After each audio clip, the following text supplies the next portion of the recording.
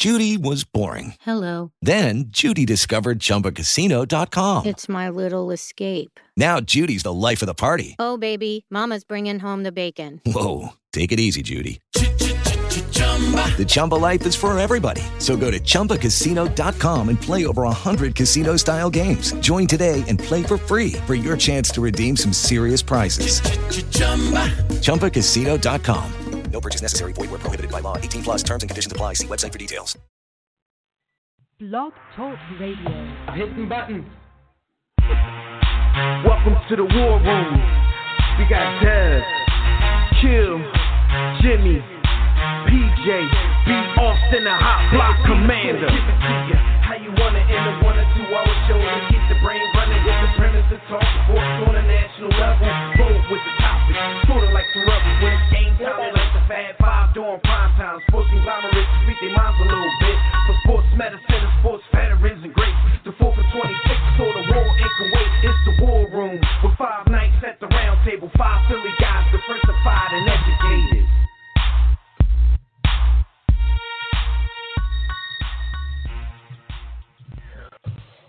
What's up, War Room family? One live War Room, brought to you by War Room Sports. On the War Room Sports podcast, I'm one of your hosts, I'm Dev McMillan. And right now, I'm flying this puppy solo because my co-hosts have not arrived yet. But we're going to get everything underway either way. The show must go on. We're about to talk about some of the issues was the past week in sports. Stay here with us, and if you want to get in on the conversation, just make sure you sign in right now. The Bodyhood chat room, radio.com/the War Room. Or join us on Facebook or Twitter at War Room Sports. You can also call us directly in about 10 minutes after we talk some college football with the homie Fred Perdue. And we open up that Digital Extreme Tech hotline. The number is 323-410-0012. But before we get started, like I always tell you, before we do this, man, when we're not live on the air, I need everybody out there to make sure that you check out archive episodes of our show on our own network at warroomsports.com and the War Room Sports mobile app, also on iTunes, TuneIn, Stitcher, Spreaker, Blog Talk Radio, Google Podcasts, Apple Podcasts, Spotify, Breaker, Anchor, Overcast, Pocket Cast, Radio Public. Wherever you do your podcast listening, we are bound to be there. Just make sure you go ahead and do a check, and we'll be with you. 1 second, because I believe I might be having some audio issues here. So let me fix that before we get the homie Fred Perdue on the line. Okay. All right. So, yeah, man. Like I said, it's been a wild week in sports. It's been a wild week, period, in America as usual. And like we talk a little bit of politics at the top of each show. We all know what's going on right now. The impeachment hearings are going on in Washington. I don't even know how many people know this, but we just averted another government shutdown. Actually, you know, I haven't even heard official word that what the House of Representatives passed to Congress. I never heard Congress's word on it, but actually tonight was the deadline for funding to run out, and they passed a short-term resolution that'll have us right back here a month from now on December 20th trying to avert another shutdown. But in sports, man, we had the whole Colin Kaepernick debacle down in Atlanta. We're definitely going to talk about that. And we had the situation with Myles Garrett and Mason Rudolph that people have been talking about all week. So we're going to get to all of this today in this episode of the War Room. But before we do that, we're going to talk a little Miami Hurricane business with the homie Fred Perdue. And Hot Topics brought to you by MyBookie. War Room. You can make a lot of bread sports betting at MyBookie. The NFL is nearing its stress run, and the NBA is a full go. That is when the players aren't load managing. So if you still haven't checked out MyBookie, this is the perfect time to do that. Lay down some scratch on the biggest games in sports. Join us, the War Room, and thousands of other online players placing bets at mybookie.ag. You're tired of getting a runaround from other services when it's time to collect your pay? That's why we urge you to join MyBookie. You win, they pay fast and without hassle. You're wasting your time sports betting anywhere else. They even have in-game live betting so you can place wagers after the game start. So join now, and MyBookie will match 50% of your first deposit up to $1,000. So just use the promo code WARROOM, that's all caps, WARROOM, to activate this offer. Visit mybookie.ag today. Play, win, get paid. That's all there is to it. All right, so we're going to go to the Digital Extreme Tech Hotline because we got our first guest on the line. We got the homie Fred Perdue from Locked On Canes, from the Locked On Podcast Network, here to talk a little bit about his Miami Hurricanes. Fred, what's going on? Good brother. Welcome to the show. What's going on, bro? How you doing? I'm good, man. I'm good. Sounds like you rolling solo today, man. Yeah, you know, rolling solo. Other pilots, you know, I don't know. They in the bathroom with the runs aside. I don't know. I don't know what's going on, man. It's just, you know. But I'm at the controls here, so we gonna do this. But how are you though? How's your week going so far? Been good, man. Been good. Miami's coming off a bye week, so nobody's losing, and I got a little bragging rights on you, so of course. I knew that was gonna come. Go ahead, Patriot fan, get it over with. I was gonna just say. Yeah, I was just going. You know, we didn't play great, but things happen, and right now, I think you guys kind of made us look a little silly. The offensive line hasn't been looking great, so I'm not really impressed. I'm kind of like Tom Brady. I'm not impressed with this right now. I just hope, you know, we can give any type of information and any type of blueprints to those Dallas Cowboys that y'all got to play. Oh, no. Coming up. And B. Austin is in the building finally. What's up, sir? How are you? Whac-A-Mole, my youth. Whac-A-Mole. Listen, Fred, I'm just going to say this. My defense won, even if my offense lost. Oh, no. But your team lost, so I'm okay. With that performance? You was cool with that? Oh, okay. So, no, not really. Hey, a win is a win. Fred, this is all I got to say. And if you got to make the call up to Foxborough, do whatever you got to do, you just make sure that they're a little more ready to play this week. I can't have y'all losing to these dudes, especially now. I refuse to lose to the Cowboys. I hope so. That's why I said make the call and make sure they're refusing just like you're refusing.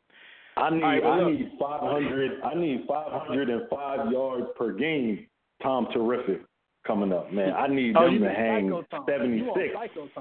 Psycho Tom. I need all that. Okay. Pretty much. All right, but let's talk about the U real quick. And, you know, Miami versus FIU. Some more Florida rivalry type stuff. But, you know, of course, FIU doesn't have the reputation of a Miami, Florida State, you know, those type of guys. But, you know, this rivalry, from what I hear, especially, you know, all my years of working with Fred, it means something, you know, to past and present Hurricanes players and fans. So put us down with the meaning of this Miami versus FIU game. So there really isn't a rivalry if the other team doesn't win. So I don't want to call it a rivalry. The last time these two teams played was in 2006 when, you know, we were showing Myles Garrett when he was a small child. Fred, cocky! Fred out here. Well, I guess in-state, I don't know, I guess you can't call them rivals, in-state cousins. I don't know, little cousin getting beat up every few years. What it is a lot of the same players that are still playing for FIU could not become Miami Hurricanes because Miami just isn't going to recruit those guys. They're too small, too slow. He just called them Florida rejects, Miami rejects. Yeah, pretty much. I mean, it is what it is. It's how recruiting works. And the thing about recruiting is, some guys just aren't. You can play at that division. You can play at the Division I level. You're just playing at a lower tier. You're going to play at FIU. You're going to play at a Cincinnati. You may even play at, God forbid, FAU. So, I mean, those guys are still a guy that plays at Miami who might be a 3-star type of guy is a 5-star caliber player at a lower tier school. So, it's a thing. But quite honestly, what the biggest memory of these two teams. Hold on, Fred, real quick. Let me break that down to our listeners. Basically, what Fred's saying is, at Miami, you don't really go to class, and you drive the hot lift, and you got the IG model. And at FIU, you're a student athlete, and your GPA may be above 3.2. I think I captured that pretty well. Not so fast. But, I mean, one T.Y. Hilton did go to FIU. That's their most Well, Florida Atlantic, I happen to know Florida Atlantic produces nerds, and they go to class. They don't win, but they go to class. And FAU is, I mean, they're two different schools, FIU, FAU. But the thing is, I think what people mainly remember about FIU is the fight that happened in 2006 where Brandon Merriweather showed a young Myles Garrett how to swing a helmet at an opponent's face. That's where he learned that from. I'm sorry, it's just the way it is. And that the teams haven't played since then. And a lot of things have changed. Is that the Brandon Merriweather that channeled his inner gangster and his inner who's the safety from the Raiders that committed assault on the field? Oh, you're talking Jack Tatum back in the day. Jack Tatum. Brandon Merriweather channels his inner Brandon Jack Tatum, right? That's the Merriweather you're referring to? Yeah. Very much so. Gotcha. But, I think the thing about this game, too, is this game is going to be played. It's not just a typical game. It's being played in a neutral site. But this neutral site isn't just any neutral site. This neutral site is at the location of the old Orange Bowl, which is now Marlins Park. And Miami Hurricane fans are a little bit weird about it because we don't like the fact that we had our stadium taken away for an MLB team that sucks. But at the same time, it is business. And money talks. The old OB has so many great memories that, I mean, how many times have you seen a wide left, a wide right, or a Florida State team losing, a Florida team losing, Notre Dame, Oklahoma? I mean, you can, whatever you want, you can think of in the college game, how many ever upsets. I mean, Miami won its first national title at its home stadium. So, against Oklahoma. So many memories come back, and I think you're going to see a lot of former players coming out to just reminisce. And the newer players, the young guys now while they may have not even been alive or also small children when this stadium was demolished, it's part of the culture to understand what this stadium meant to that program. Right. Well, I'm happy to say I got to see the U-Rock at the Orange Bowl before they demolished it. But yeah, so I get it. So, they're playing them at this neutral spot. How do you think, because a lot of the people who attend Miami and go and actually play football for the school, a lot of those guys are from there, like you said. So they kind of know the history on all of this too. So do you think, the feelings of the fans and the surrounding area, do you think that trickles down to the actual football players? Of course it does. It definitely does. I mean, you're going to be dealing with seeing a lot of these players they played against each other in high school. I mean, I know I probably sound like I slandered a lot of these players, but in reality, you're a reject, but it's not like it's on purpose. It's just you're like a Tutu Atwell, You're bummed by mistake. Yeah, it's not on purpose. You just weren't born big enough. Your genes I mean, whacked. If you've ever seen the HBO special Liberty City, they talk about a player who plays for Louisville, Tutu Atwell. Well, he played at Louisville. He's on the Louisville team now, and he had a big touchdown against Miami 2 weeks ago in their matchup. The only problem is he could have been a Miami guy, but the problem is he's 5'6" and 60 pounds. He's too small. Miami will not recruit him, but he runs a 4.3. He's probably a 4.3, sub 4.3 kind of guy with the ball in his hand. And it's boinking fastish. Yeah, he ran away from Miami players, and I'm not talking about the slow linemen. I'm talking about the DBs that run 4.3, 4.4. He's just running away from guys, but again, he's too small, and there's no role for him at a school like a Miami. But at a Louisville, where he's like a 5-star prospect because he has everything he wants. Fred is crazy. Yeah. Fred's hockey game is immaculate. Like, Fred talks shit like, I respect it, Fred. Fred, you talk that intelligent arrogance. All over everybody. FIU, now Louisville. All right, so it's interesting. It's interesting because, it just adds a little something to a game that a lot of outsiders probably wouldn't care for. But before we get you out of here, man, I definitely got to ask you about this. In our time of talking college football, we've talked a lot of Alabama. We've talked a lot of Tua. Tua, down again. This one seems more serious than anything he's dealt with before. And, the first name that comes up when everybody gets afraid, something like this, is Bo Jackson. What are your thoughts on this? I know nobody can predict what's going to happen as far as whether he'll play again or not. That's for the doctors and modern medicine and all that kind of stuff. My question is, if he steps back onto the field, do you think he could ever, resume the level he was at? Can he still step onto an NFL field and be great?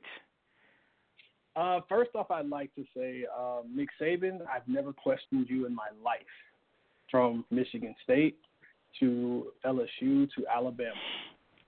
Nick Saban, you get one more time at this. You have a fireable offense just now. That's literally how I feel about it. It's a fireable offense. You had a national championship waiting. I mean, literally, you had a national championship. Just you could sneak in the back door. You pick the lock, sneak in the back door, steal all the cookies, and leave. I mean, I'm just saying that's what was going to happen.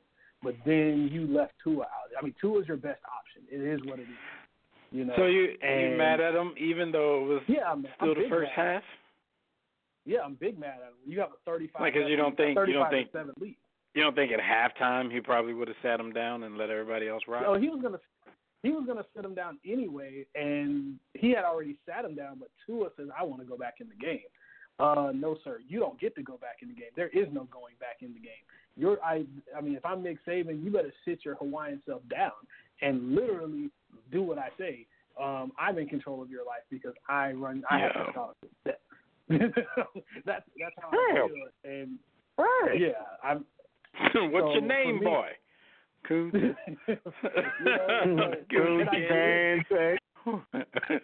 I mean, that's just how I feel about it. Your starting quarterback, when you have a 4 touchdown lead, should never be in the game. Fred, we're going to name this episode Fred Flexes.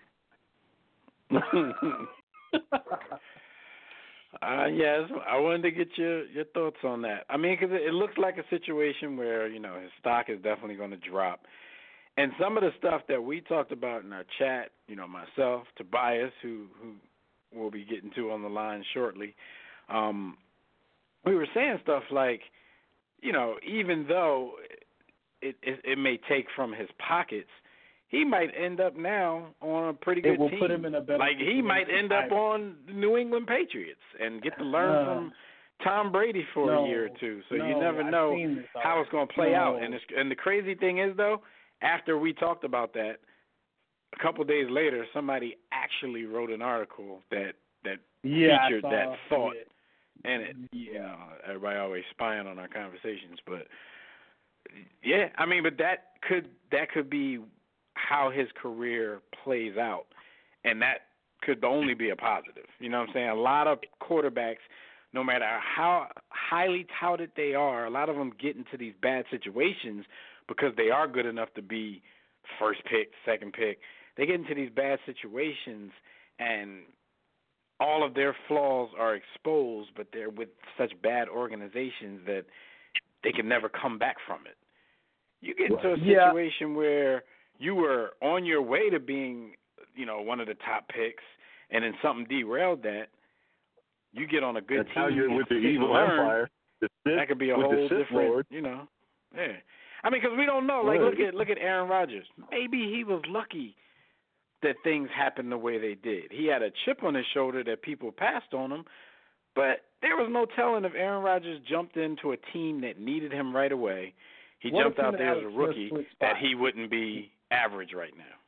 So what if Alex Smith is a Packer, and what if Aaron Rodgers is a 49er? So are their fortunes a little different? I think so. They could be, because right now, everybody, Alex Smith, just got good, 2 years ago. like a year and a half. A year and a half. He just got good. He figured it out. You were the number one pick a long time ago. It's, 19 years in. At 33. Yeah. But that's the thing. He was so old when he got good, he was already, about to be replaced. At every place that he went. Kaepernick replaced him. Then you go to Kansas City, and you're pretty good there for a little while. But they got a dude sitting there waiting to, he's been a good stopgap bridge quarterback. I'll say this about Tua, and you mentioned Bo Jackson. I'll say he didn't have the same injury as Bo Jackson, but you have to remember Bo Jackson also played on an injured hip and continued playing on it versus Tua. He went down and he was crying about it because it hurt really bad. I mean, those are totally different situations. But what derailed Bo Jackson's career wasn't necessarily the injury. So even though their injuries are different, what they don't want with Tua, now I'm not a doctor, so I don't know the word.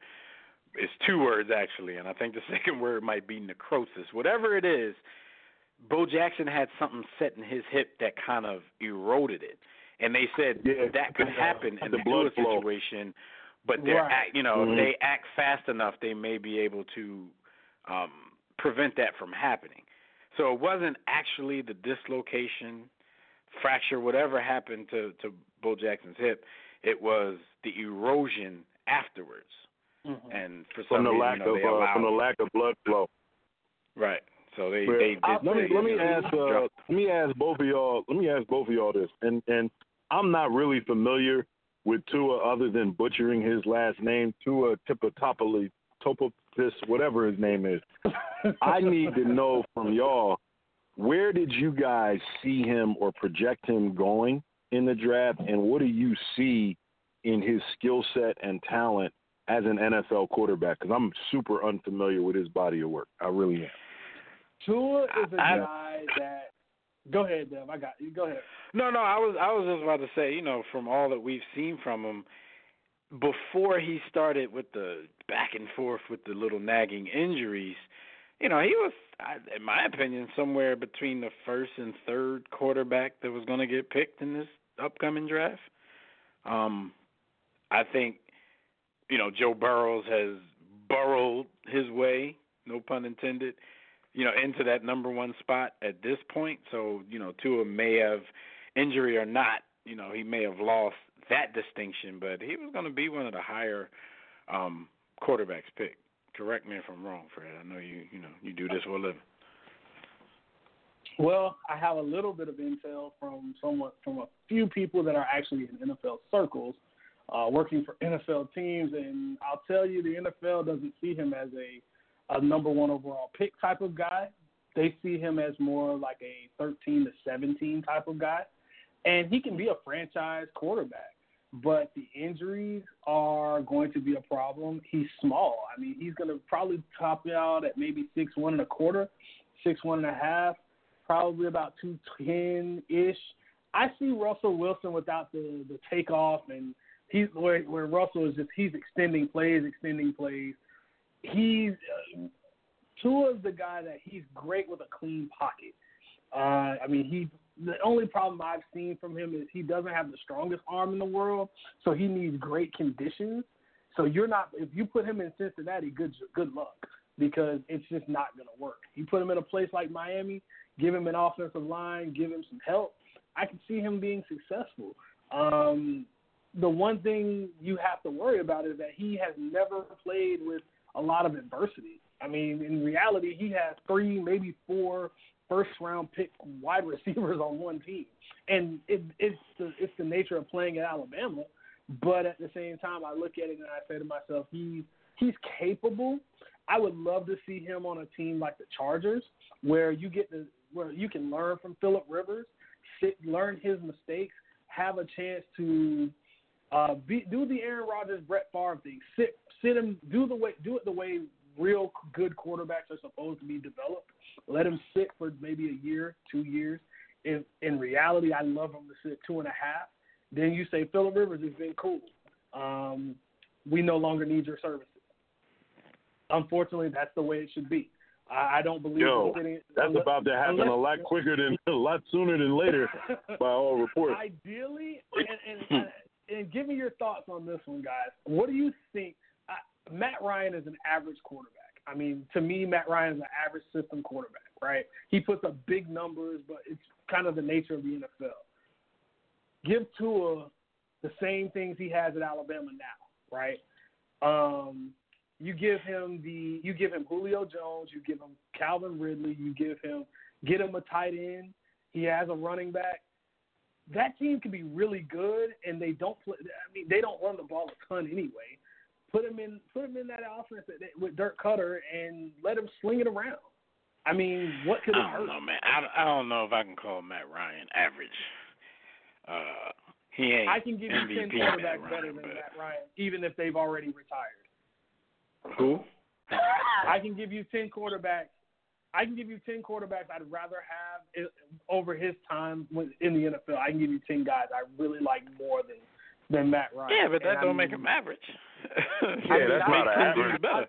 I'll put it like that make 10 dudes better. Don't make them average. I can name 20 quarterbacks better than Hall of Famers. But don't, you know what I mean?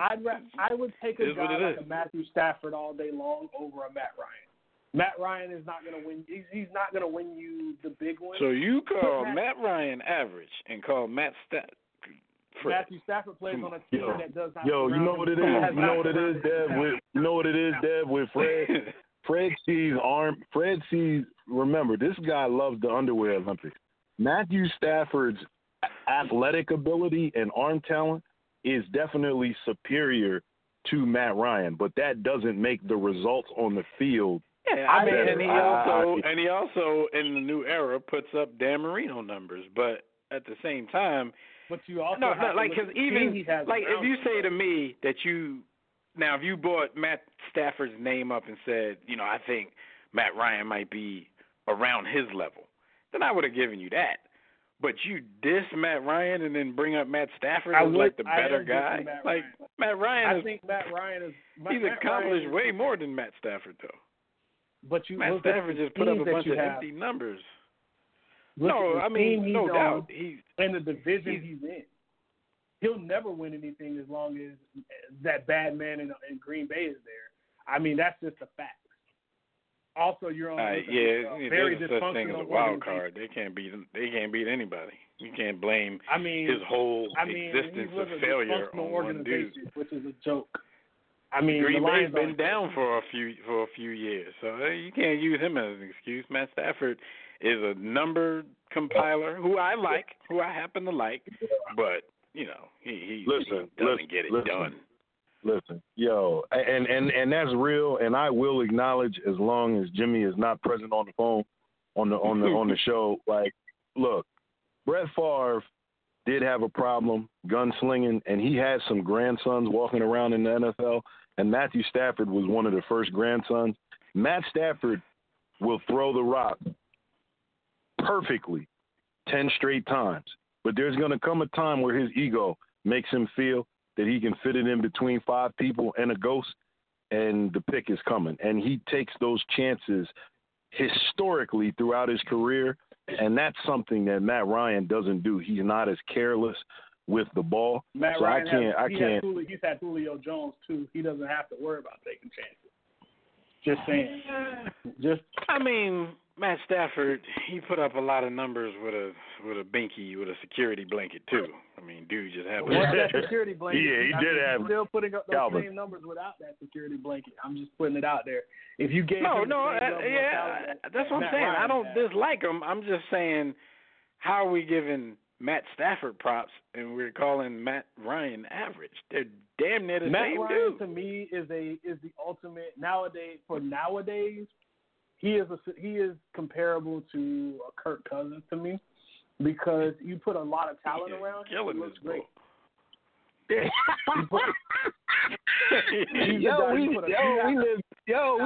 We lived in DC, dog. We know what Kirk Cousins is. That was an insult. It is. It is. It's a very big insult. If you take Julio Jones off, I'll put it to you like this: take Julio Jones off of that Falcons team. Is that team even? And Calvin Ridley's your X receiver. Are you okay with? Is Matt Ryan doing the same thing? Listen. You know what this is. You know what this is. Matt Ryan is Reggie Miller, and Stafford is Ray Allen. Ray Allen look a whole lot better with what he can do with the rock in his prime, but there ain't much. In fact, I actually would take Reggie, but skill-wise, that's kind of where you're going. If I can make that analogy, I mean, I think you're slighting. I think you're slighting Matt Ryan by placing him average, but going with Matt at least Stafford, gotta be on the same level, man. Yeah, he average. I think Stafford will. I'm like, damn, killed him.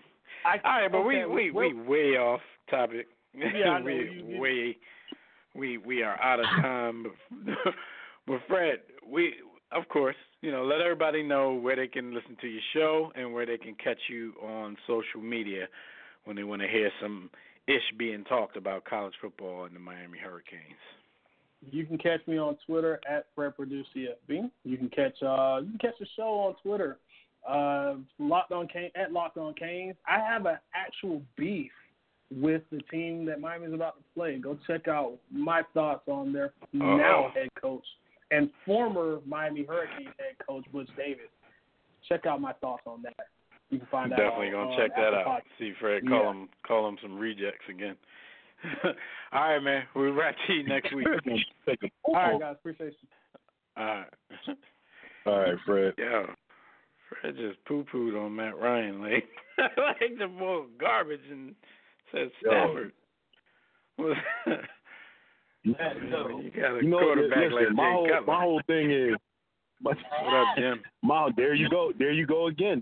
That's my point. Jay Cutler in a vacuum is a super talented QB, like arm talent wise. But the results on the field is really what we should be weighing. It's like one guy gets to it's like what I like to call spectacular mediocrity. Like Matthew Stafford is spectacular in his mediocrity, the way he gets there, but the end result is mediocrity. All right, man. Whoa. Jay Cutler is what? Jay Cutler is mediocrity. Jay Cutler is below mediocrity. Jay Cutler is a piece of Jay Cutler is arm talent. He's arm talent. Yo, arm talent. Yo, Jamarcus Russell was arm talent. A lot of people arm talent.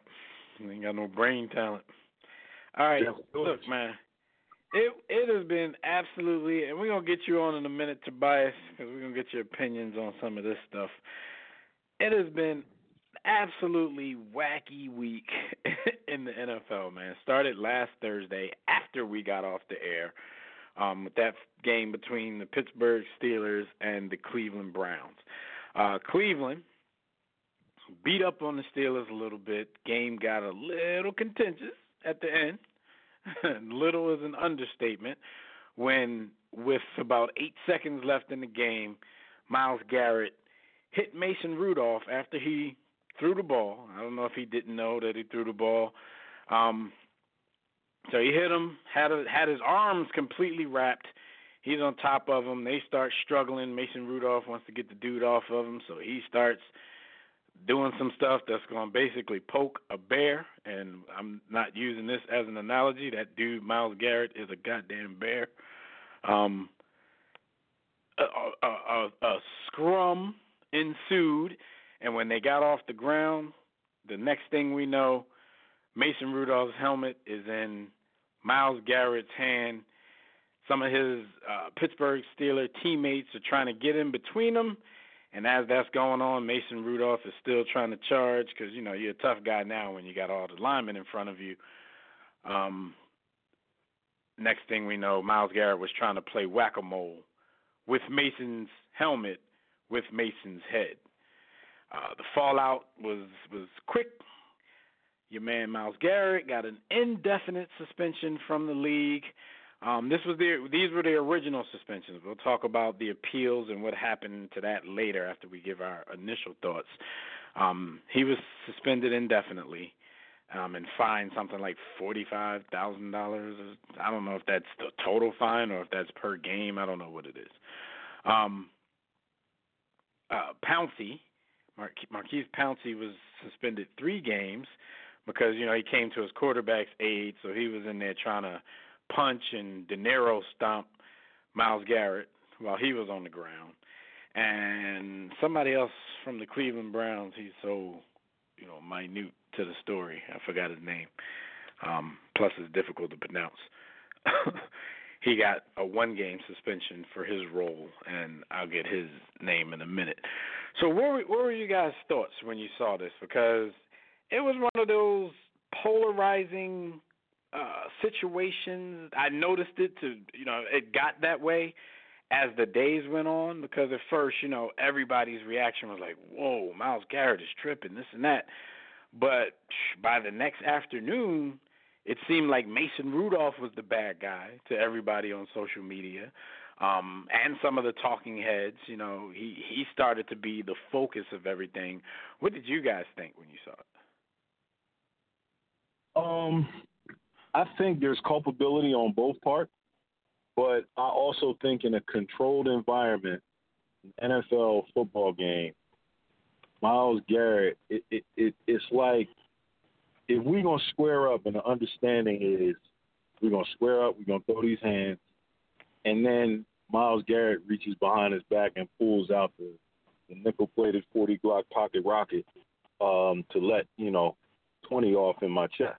Like, he took it to a level that it didn't need to go. Like, he was what's I don't know. What's Myles Garrett going to do, or Myles Rudolph going to do to you? I mean, or Mason, my bad. What's he really going to do to you, man? I did watch the tape closely, and I will agree with a lot of the Browns players. The Steelers QB was not all innocent. He was an aggressor of sorts, and he should be reprimanded at some level. I don't agree with an indefinite suspension for Myles Garrett. I'm cool with him being suspended for the rest of the season. But I do think the Pittsburgh QB deserved 1 game, maybe 2. Yeah, that's my take. Jimmy, what'd you think? Yo, I got so many thoughts about this whole thing because it took another turn today. You know what I'm saying? My man threw his draw card down today. Yeah, but, that's how that. We're gonna get to that. We're gonna progress. When I first saw it though, I was like, yo, Bull started it. Like, he had the jaunt. You know what I'm saying? Plus, I know he a bully because he used to stuff people in their lockers and pee on them a footer. But that's you talking about Mason Rudolph. Yeah. Plus, I ain't like the boy anyway. He's expressed some thoughts. You know, I don't bang with the boy like that anyway. But taking bias aside, like, boy, it's one of those situations. I think we also just said it's like one of those situations like, boy started it. You can't tell how to respond to the energy you put out. Did the boy take it too far? Absolutely, he took it too far. But you can't like push somebody and then like try to like temper their response. You know what I'm saying? Like, But at the end of the day, he lost a lot of bread doing that. He lost a lot of bread by doing that, and he hurt his team. So you got to deal with the consequences of your actions, beloved. You know what I'm saying? If you want to deal with the consequences, then so be it. Yeah, well, they both was wrong. Everybody's wrong in this case. He was wrong for starting it. He was wrong for taking it too far, but they all wrong.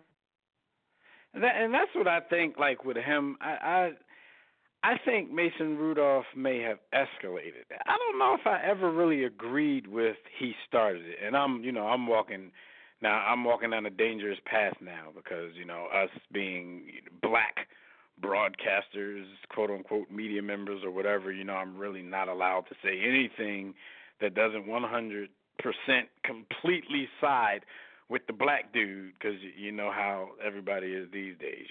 Next thing I'm be getting called those names and all that kind of stuff. But no, man, listen, when have I given a damn? Streets, man. when have I given a damn? So my thing is when people, because first of all, that whole thing started to look like a cop out to me, and everybody, well, he started it. I'm like, okay, even if I give people that he started it. Well, okay. That don't matter. What does that change about how dude decided to retaliate to the situation? So let's go back to the he started it thing. All right. He hit the dude late, wrapped him up, kind of wouldn't get off of him. Now, if starting it is like frantically trying to rumble with the dude so he can get the hell off of you, like I don't really look at that as starting it. I'm looking at that as like, get off me. Now, once they were separated, because a lot of the stuff that we saw as the quote unquote proof to he started it were still shots. I've learned this just this year, that still shots can tell some lies. Taking it back to the first game, was it the first game of the season, the second game of the season with the Eagles and Aguilar when he dropped the pass against the Falcons, and the very next day, some Eagles fans came out with this still shot with the Falcons player, his hands were on Aguilar, so they was basically saying, well, it was a pass interference that wasn't called. I go watch the video, and this must have been such a split-second thing, like you don't even see it in the video. And if you're watching that game in real motion like a ref is, if you're watching that game in slow motion, there's no way that you even come close to making that type of call. So I started, I started noticing that with other still shots. I'm like, yo, cameras are so fast these days. Like when you hit the burst, the whatever you call it, cameras are so fast these days with the shutter speed. It's like you can really catch stuff frozen that barely happened. So I'm looking at the video versus these still shots, and I'm like, yo, to me, it just looked like the dude is trying to fight this bear to get up off of him. Now, once they got up, it's like, what the hell are you going to do with this dude now? But you got some courage because you got your lineman in between you. This is when I think Mason Rudolph was at fault for escalating the situation and keeping the situation going. Because had he not kept rushing at the dude, he probably wouldn't have got Whac-A-Mole played on his head. So at that point, yeah. So I wouldn't say he started it, but I would say he escalated it. And then Myles Garrett, his reaction was just all wrong. You just can't do that. Like I've heard people say, look, man, if we rumbling and I got something in my hand, that's the chance you take, blah, blah, blah. I'm like, but like one of y'all said, y'all used the word controlled environment. Like this is not a street fight. Yeah, they were. Like, and nobody's life is really in danger out here. So, but here's to that point. I do think MAGA Rudolph started it, but I know you already said that. I was giving my opinion. No, but what I'm saying is I don't think that matters though. Like I really don't think that it matters. Right. No, I mean because that's like a playground excuse. That's why I said even if I give people that, that's still like a playground excuse. He started it. How old you killed him. You know like he started it, but you had to murk him. Like, and another thing about this is like I understand the whole controlled environment thing, but I also understand like of being in the moment and being an aggressive man. and someone is like, in your space and grab. I understand that. Like, you lose it. Man, no. I mean, that's what I'm saying. Like, I was never appalled. Like, oh my God, how can that happen? Reflexes are reflexes. Reactions are reactions. But damn, homie, the optics on that's my whole, crazy. And that's my whole point. Like, my whole point is, like, they both grown men. They made a decision. They're going to have to live with it. But I understand.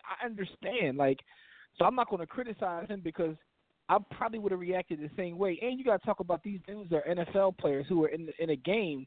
Now, granted, the game was over, but still, like, that's the crazy part about, like, being in the NFL. It's so aggressive.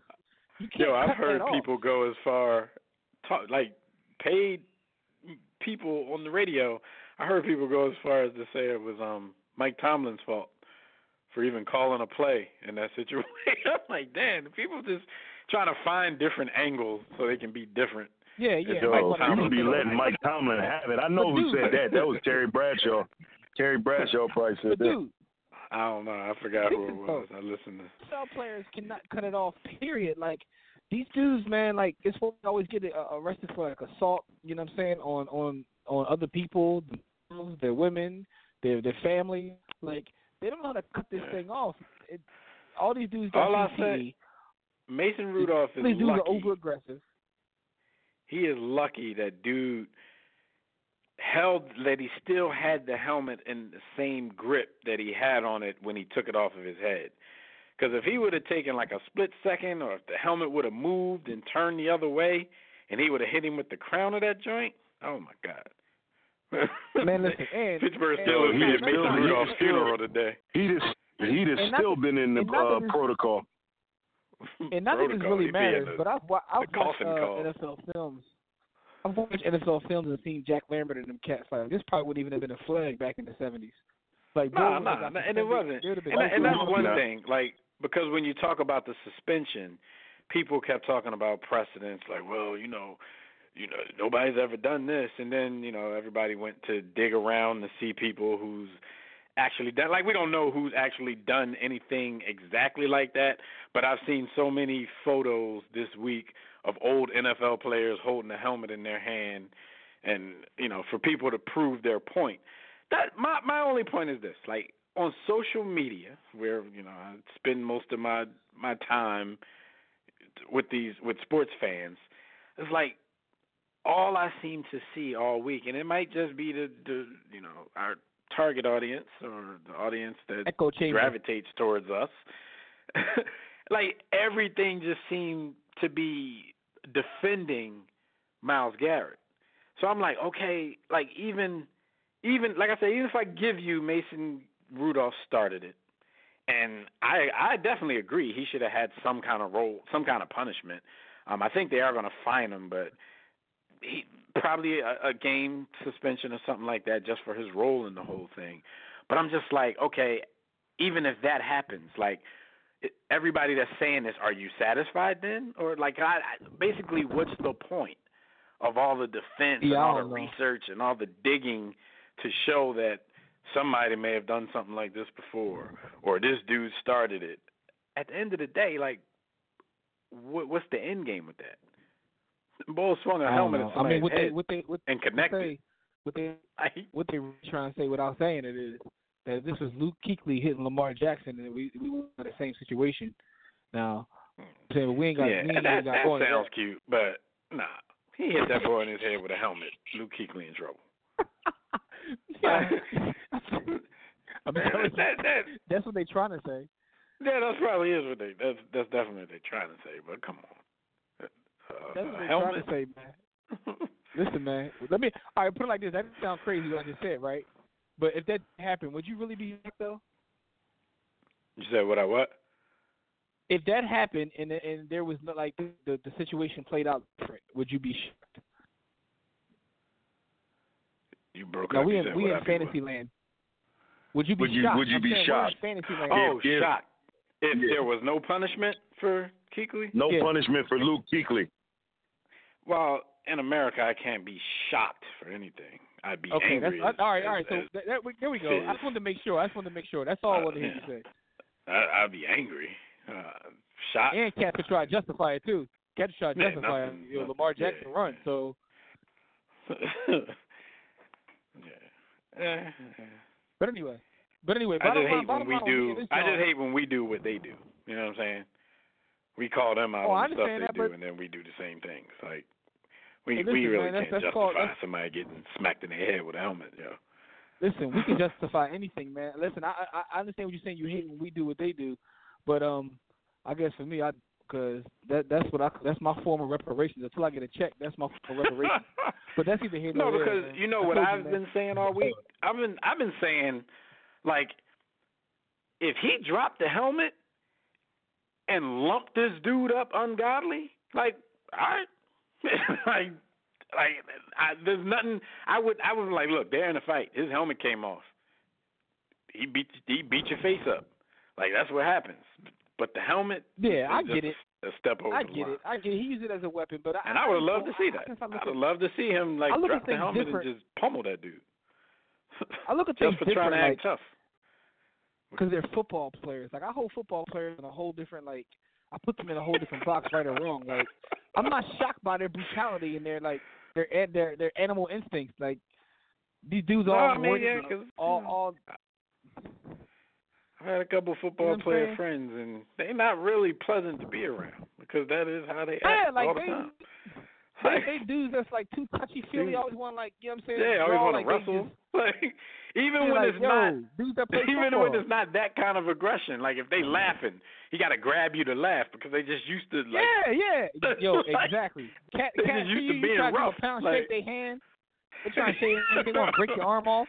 Dude, I just said, they are unpleasant to be around, man. They've been trained to be aggressive all their lives. Very unpleasant. Yeah, like, yo, uber aggressive. So it's like I hold them in I put them in a whole different box. So it's not shocking to me, man. It's just the whole situation, like, and I get it. We grown men want to wrestle and slapbox and shit. Like, we gotta get pieces about like everything. But I'm like, yo, what happened? It is what it is. Like, you know, I understand how I came back up to date, but at the same time, man, like, it's not shocking to me. I'm surprised it didn't happen more. Yeah.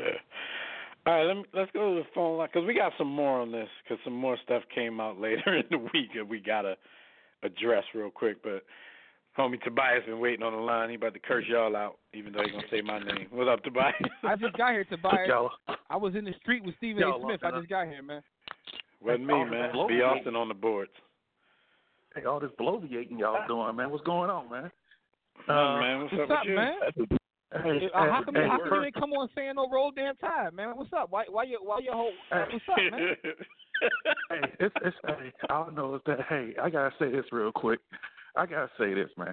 First, we got a bunch of black folks defending Myles Garrett, despite the fact that he even said that, hey, I don't care if white folks call me the N-word. He's still defending him. Like, bruh, the dude's a coon. Speaking of that, we will get to that in a minute, too. He mega Miles. He mega. He played himself saying that. And all lives matter, Miles. It sounds like 5-year-olds talking about, hey, he started it. Hey, if a guy swings on me at the bar with his fist, that don't mean I have to pull my knife out. He swing on the back. If all he had to do was swing on with his fist, he would have been all right. And for what they were showing with Rudolph, that's just a fine. You get fined for that. You don't get 4-game suspensions for that. So my thing is, yes, you can say he was wrong, he started it, but that doesn't mean you got to go swinging your helmet out there. And plus, Garrett has a history of dirty play this year. And so that factors in as well. He's pretty much the funny you say that because a lot of the people I saw said, no, Garrett, he ain't got, they said he a pretty good dude. He hadn't gotten in trouble for anything. I'm like, have y'all watched the dude? Like, dude get a lot of personal fouls. Like he's like he's on his way to being like the new Ndamukong Suh. So, but like I said, you don't get like Jimmy alluded to though. You kind of don't get as good as he is without being like a trained aggressor. Yeah. Like this is what he's been all his life. And here's the crazy part about it. They got a game set Sunday, and they're still talking about this. How about you talk about your opponent? That's something that's killing me right now. Talk about your opponent. What happened. Be like Belichick. I don't know who they play this week. I think they play Cincinnati. Be on Cincinnati. How about that? Yeah. I mean, it's a big deal when your best player, because he probably is their best player, is out for the. No, he is. He's definitely the best player. Yeah, I mean. Yeah, your best player is out for the season. I don't think it's going to go into next season. Traded for. I think at the end of the season he's going to have a little meeting, or at the beginning of training camp or something. They're going to have a little meeting with Goodell, and they're going to reinstate him. I think everything will be cool unless what he did in his appeal comes back to bite him. What Jimmy and I were talking about earlier, he tried to.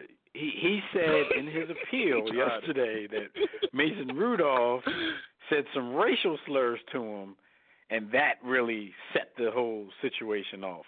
Now, Tobias, you're in the chat group with us. We were wondering where this was last Friday, and I'm not talking to people listening. I'm not talking about we were wondering today where it was last Friday. Last Friday, we were in the chat group talking about, okay, when is Myles Garrett going to tell these people that, he called him the N-word or something? Because that's our go-to. And I'm not ashamed of that. Yep. Like, that's our go-to. If we're in trouble, you got to try it.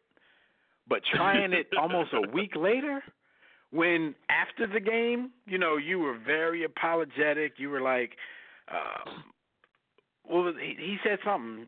He sounded real articulate in his apology, saying that was on me, and I kind of lost my cool and all of that kind of stuff. And then I guess when you made your appeal, maybe they were sitting in there and nothing was working. He just decided to just throw it up against the wall. Jimmy said he threw his draw forward at the wrong time. Yo, he didn't know he was going to catch all. He was going to lose all them game checks. That's what it was. Yeah, no. He saw all them game checks. He was like, "Yo, I got to pull the N-word out on this." He said, "I made a mistake. I lost my cool. It's going to come back to hurt our team. The guys who jumped in the scrum, I appreciate my teammates having my back, but it shouldn't have gotten that far. That's on me." And you know what? At some point, if he really called you something like that. Which with us, you don't really have to call us that. It's just our defense mechanism sometimes. Sometimes we're just going to say that because a lot of people are like, oh, that happened. All right, forgive it. I understand. But a week later, also, he tried to play that card. Here's the thing also, and Rudolph's kind of open about being Team MAGA. I don't care if you are. That's your political belief. You have a right to do that as a citizen to vote whoever you want to vote for. But people want to try to use that. But the thing is, though, when they show that play, people want to do the still photos.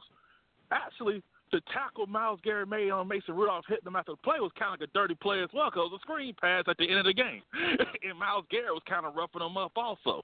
But they don't want to talk about that. It's like people want to twist the narrative.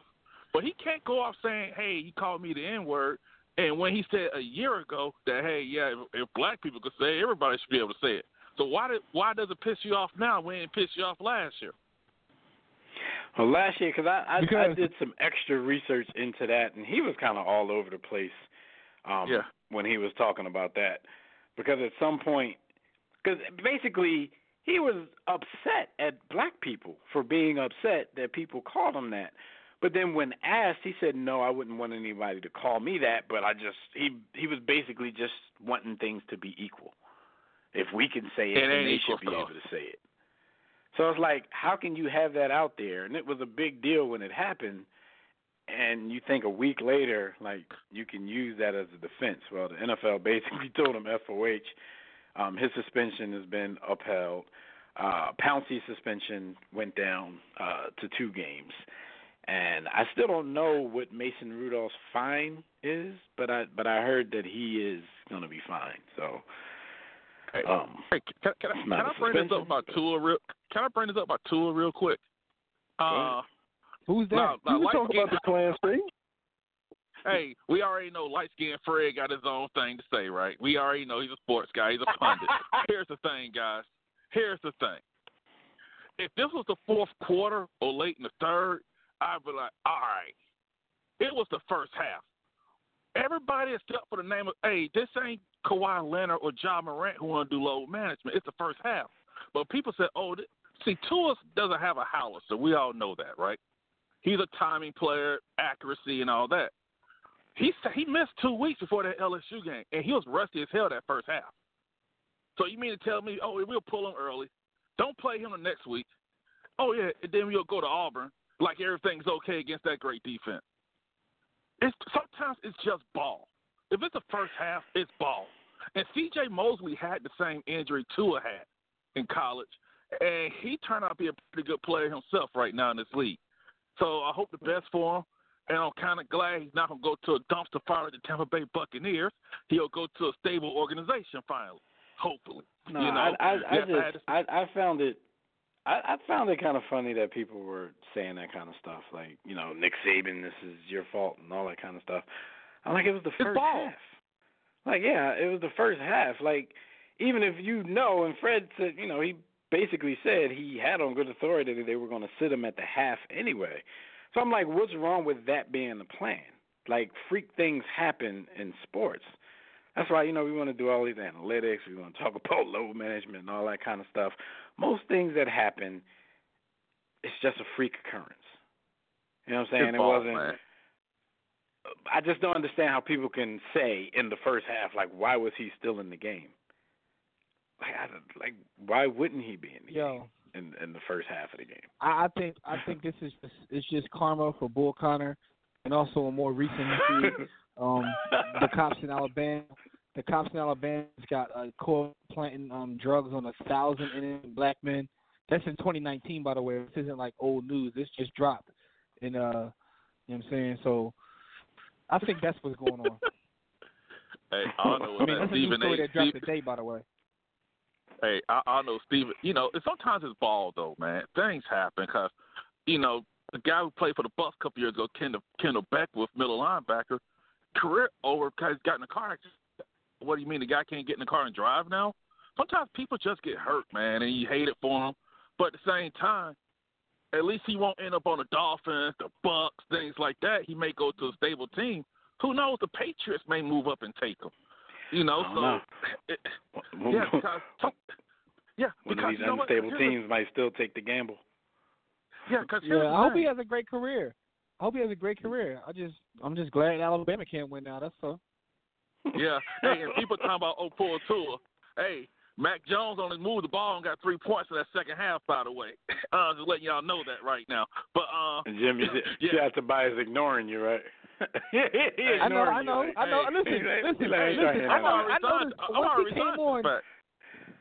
When he came on, he ain't say roll damn tide. That's always his call in. You know what I'm saying? Until I'm actually resigned to the fact. I'm resigned to the fact this year. And by the way, when Alabama don't play in the playoff game, there will be a lot of these players going to sit out the bowl game, which I don't mind because it's a meaningless bowl game.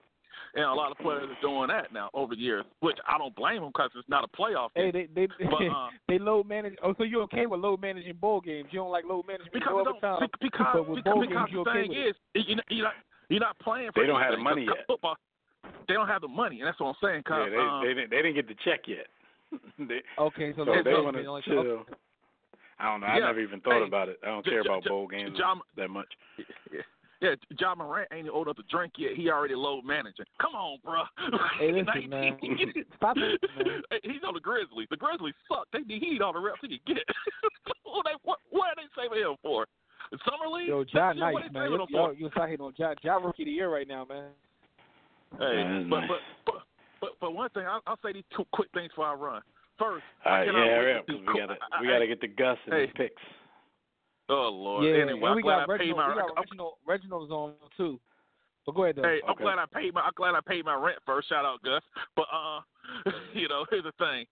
I cannot wait. I cannot wait to see Court make all the memes. And I cannot wait to see Moreland get mad when Luka wins the MVP this year. But also, when you watch Kaepernick, I say this real quick. I don't think Kaepernick wants to play, but the NFL was kind of dirty themselves. If the NFL is doing you this dirty, why in the hell are you keep trying to beg to join this league? Why do you keep trying to beg to join this league if they this bad? That's my thing, because after a while, bruh. It's good marketing, man. What are you hating? Yeah, because all these woke folks talking about, this. I'm like, look, man, I was with him, man. But one, he ain't speaking for himself. Everybody's controlling his narrative. His woman speaks for him. I don't like that as a grown man. No disrespect to the ladies. But I'm about to say, you about to get all the ladies mad out there. But what I'm saying is that those are the thoughts and feelings of Tobias. They do not represent the thoughts. AKA. All right, man. But you gotta take it easy, man. All right, we'll holler at you next week, man. All right, y'all. All right, everybody on the phone line, man, hold tight. We got one more segment. We're just gonna get some quick NFL picks from the homie Gus Griffin, and we're gonna get to these phone lines. So just hold tight. All right, so we got Gus Griffin on the line. What's up, Gus? How you doing? All right. So last week you were this was your worst week yet. You were 1-4 last week. 28-26 overall, though. We're still hovering above 500 here. So come on, we gotta knock this one out the park this week, man. We gotta knock it out the park. I just encourage your listeners that this is a marathon and not a 100-yard dash. So, because I lost the 100-yard. Everybody, listeners, you know, if you're out there, you're investing with Gus. He's just been load managed last week, so now he's back in the game, and you know, hopefully he's not rusty. So 28-26 overall. We're gonna start with the Raiders and Jets. This is an over/under pick. Their over/under is 46.6 points. Where are you going? All right. The Jets have gone over in their last 4 straight games. Pass-happy Raiders with very little defense. Take the over. All right. The next one, we have the Falcons versus the Bucks. The spread on this one is 4.5 points. Okay. Falcons are the favorites. The Falcons are the favorites. The 2016 Falcons have been found. They've jumped off the milk carton. And what's amazing is the last 2 weeks is they've done it with defense. They've only given up 12 points in the last 2 games, and that includes against the Saints in the Dome. Jameis Winston is sure to give them at least 2 turnovers, if not more. Take the Falcons minus the 4.5. They're not. It's too little, too late in terms of them making the playoffs. They may have saved Dan Quinn's job, but they have both the Saints again and the 49ers on their schedule remaining. They're going to have an impact on the playoffs, even though they won't be there. All right. This next one is another over/under. This is the Giants-Bears. Their over/under is 40. Where are you going? The Bears are the most reliable under team in the league. With their defense and basically a non-threatening quarterback play at this point. The Giants, when they've played any defensive note, they're always in the teens, no more than that. So I'm taking the under. All right, under 40 on that one. We have the Panthers at New Orleans. Panthers are 10-point dogs in this one. Okay, now this one and the last one. We got the Dolphins are 10.5-point underdogs to Cleveland. I'm going to combine these, try to save you some time. I'm always looking at double-digit underdogs. Last year they were 19-14-1 with 6 outright upsets. That's double-digit underdogs. This year, even though we have 3 god-awful teams, usually have 1 or 2, we have 3 of them, the Dolphins, the Washington, and Cincinnati. In spite of them, they still have a winning record, the double-digit underdogs, 13-11-1 right now with 3 outright upsets. I'm going to continue that. I'm taking the Panthers. It's a division game also. I don't believe in laying double digits in a division game. So I'm taking the Panthers plus the 10 and jump to the Dolphins plus the 10.5. Last note, the Cleveland Browns are not accustomed to this kind of attention from the Monday night game, and you know they beat my Steelers good, and we that's a whole other discussion. Of course, you can see my column on that, but they're not accustomed to this kind of attention. I don't know that they're mature enough to handle it. They're not ready to be a 10.5-point favorites over anyone, I don't believe.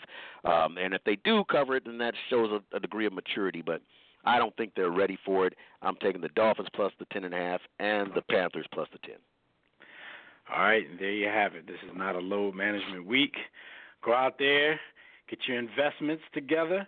Gus has an article that just came out this morning on warroomsports.com, and it's basically about what we've been talking about for the past 30 minutes or so, the whole Myles Garrett situation, just, a different perspective. So make sure you go to warroomsports.com. You can click on that blog tab, or you can just go right to the middle of the homepage. You'll see the titles of all the articles there. Make sure you check it out. All right, Gus, we'll see you next week, man. All right, gentlemen, enjoy. Hopefully with an undefeated week record. Oh, yeah. You'd always make a late season charge. All right. We'll talk to you next week, man. Appreciate it. Take care. All right, we definitely got to talk this Colin Kaepernick stuff, but like Jimmy said, we got some more callers on the line. You said we got Reginald waiting. Let's go to Reginald. Yeah. In the district. Reginald, what's going on, man? Welcome to the War Room. Yo, appreciate you getting me in. Like the show, love the energy you guys bring. So where do y'all want to start? I heard a lot of we appreciate stuff. it. Hey, run down the top. You got an opinion on the whole Myles Garrett situation? Oh, no doubt. I mean, what hasn't been run it down. So this racial slur, the latest and greatest. I'm disappointed for this one reason. Everything leading up prior to that statement or that accusation, which obviously they've already proven that has not, no evidence has shown. We pretty much put it in a position or gave him a sense of posture of reactionary. But I'm sort of the theorist that's saying if you claim that they said it was racial, that he made a racial slur prior to that play, now I'm wondering, was there some premeditated in this action? I was just about to say that. That makes the whole thing premeditated. That might take this whole argument out and really cuts the wind out of his sail from everything he does. Now, I am a supporter of Myles in this respect, in that this situation escalated because of Mason Rudolph. Yeah, because he wouldn't not back just down. because of the head pulling and not the kick, but see, at some point, you're without a helmet charging a player who's bigger than you with a helmet, with your helmet for that matter. And you got two helmets. Right.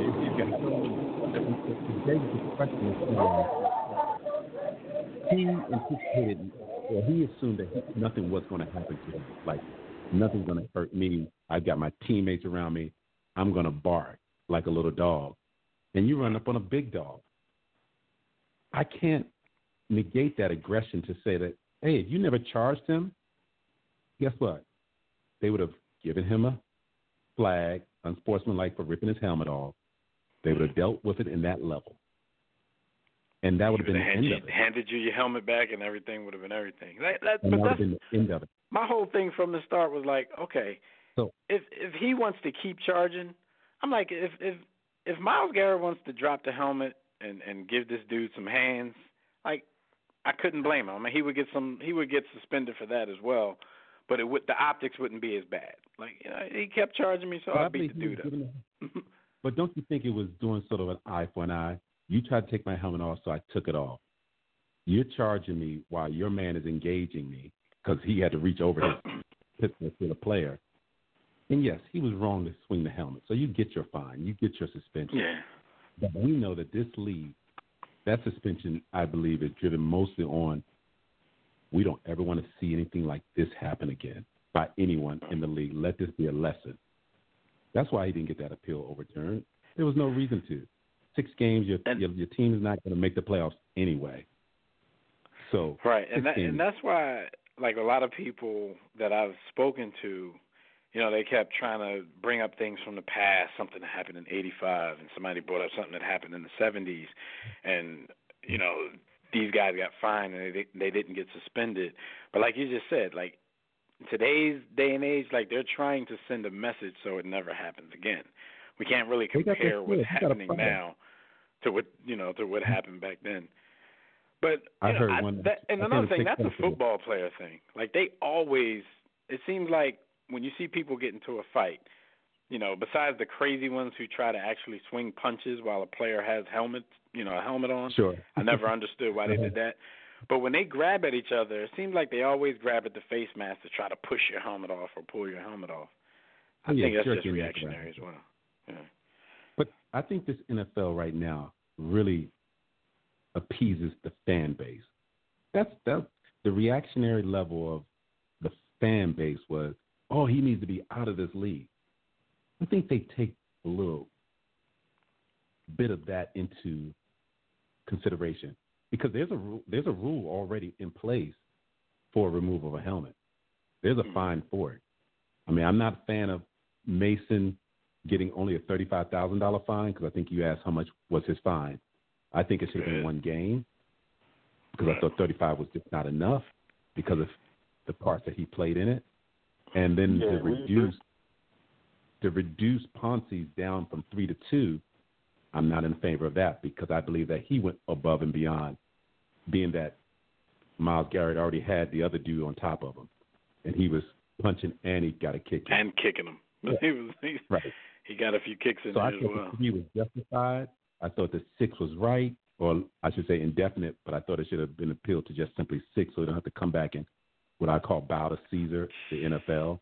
But truly, I think Mason should have gotten one game. I think because I can't see it going past, the 6 that ends this season. I agree. Unless somebody tries to be petty because of, him bringing up the whole racial thing in his appeal. But he's got to come back to the league office and ask for it. See, that's the part. But that's all. That's all. They're gonna test his level of remorse. Once that happens, and he should be fine. But you still got to come in. Real quick, what's your thoughts on the whole Kaepernick situation from this past weekend? I'm going to tell you right now, Kaepernick is a NFL starting quarterback. It's because of this whole scenario. The devil's in the details. Those who've got the football IQ understand what Kaepernick was dealing with. The short-term notice, the lack of knowledge of receivers, the audible, as I call it, which good quarterbacks do. He has a platform. He's already said he has integrity. That's not something compromisable. Those who question that he doesn't really want to play, I ask you, then why is he staying in football quarterback shape for 3 years? Because he can't use that skill anywhere else. He's not entertained any offers to go to this new XFL or, the Canadian League. It's always been about the NFL. And I believe that he accomplished actually what he did by cutting out the middleman. I come from a business mindset, and that's this. The NFL has never put together a player pro day, if you want to call it that. So being that they had no skin in the game other than the ulterior motive of trying to get the signature of him for a no trying to get the waiver signed. Lawsuit waiver, which is uncharacteristic. They're like, in the business world, we look at it as a hiring agency. They have no skin in the game because they will not be the one doing the hiring. They're not the ones who will have to pay him. But a hiring agency will go to you, the employee, and identify your strengths and weaknesses and sell it to your employer or potential employer. In this case, they were not trying to do that. They were representing the employer and giving him demands. Well, anytime you call as an employee, you call an employee, you tend to be a little flexible because obviously you want him because that was their goal. They said, we want to get you a shot. Jay-Z supporting that supposedly in the background doing some work. He's mad. I don't understand why the NFL is mad at all, other than that they couldn't get away with what I call their hoodwink attempt, fast, track of trying to get a signature and some demand. But why are they mad? They lose nothing in this. Kaepernick has been without a job in this game. He's shown the skills. 25 team low-level scouts showed up, not decision makers. And 7 decision makers were busy. Right. So right. And too busy on Saturday. But let's think about it from Kaepernick's standpoint. Because somebody said, what did he accomplish? I think he ruined it. No, he didn't. Up until this point or prior to this week, all you had was a mouthpiece of him saying, I'm ready, and YouTube videos saying, I've been training. So the only thing you're left with is, I want to see it in real life. He ran an audible. He said, you know what? I'm going to kill 2 birds in one stone. I'm going to get gonna get out of this bounce trap and still be able to accomplish that. 8 teams came to the new location. The 7 who didn't show, they were going to see video anyway. So the video that the NFL wanted to put together, as they wanted to control the narrative, was something that I don't think anybody would walk in and say, I'll take, largely in part because, let's see, I just sued you and won for $10 million 7 months ago, and now today I'm going to allow you to dictate and tell my story and then share it to the potential suitors who have known where I was if they were truly interested in finding to see and get me a live pro day. Most teams run pro days, they want it to be private because they don't want other teams to learn the intel in which they understand when they're looking at a considered player. Why would I give you that information? You're my competitor. I want to learn what I can from you as a player that the other teams may not know about. So when it comes draft day, I know what I'm getting. This group idea. So, but do you think this was a lose-lose for Kaepernick then? Like, because even though 25 teams showed up, like you said, they were low-level scouts. Like, are these teams just saving face? Like, we'll send somebody so they can, he can't say we didn't give him a chance. Like, so we'll never get the answer. But I'm gonna go with what I call leading statements that lend myself to the jury of that this was a farce. The league called Kaepernick. Then they called the teams to show up. They picked a day before game day after the trade deadline. Teams are already set with what they are going to be looking at for the rest of the season. So basically, what was this quote-unquote pro day really going to accomplish for any team if you're a head coach? To validate what? I believe that there was a off-the-record conversation that said, look, guys, we got an agenda. We don't want to be sued for this whole collusion idea. I need y'all guys to send somebody. And for the greater the shield, we got an owners union led by Mr. Jerry Jones, and he's got a lot of influence. And he said, let's get some boys on over there. Send your low-level sky costs nothing. Then because he moves then they drop to him the letter or the condition of contract the night of, and all of a sudden you see all these terms of expectation. You don't know who he's throwing to, which is key. You don't know what program he's had to throw and run and show. I'm like this. He accomplished that because everyone got to see it under his structure.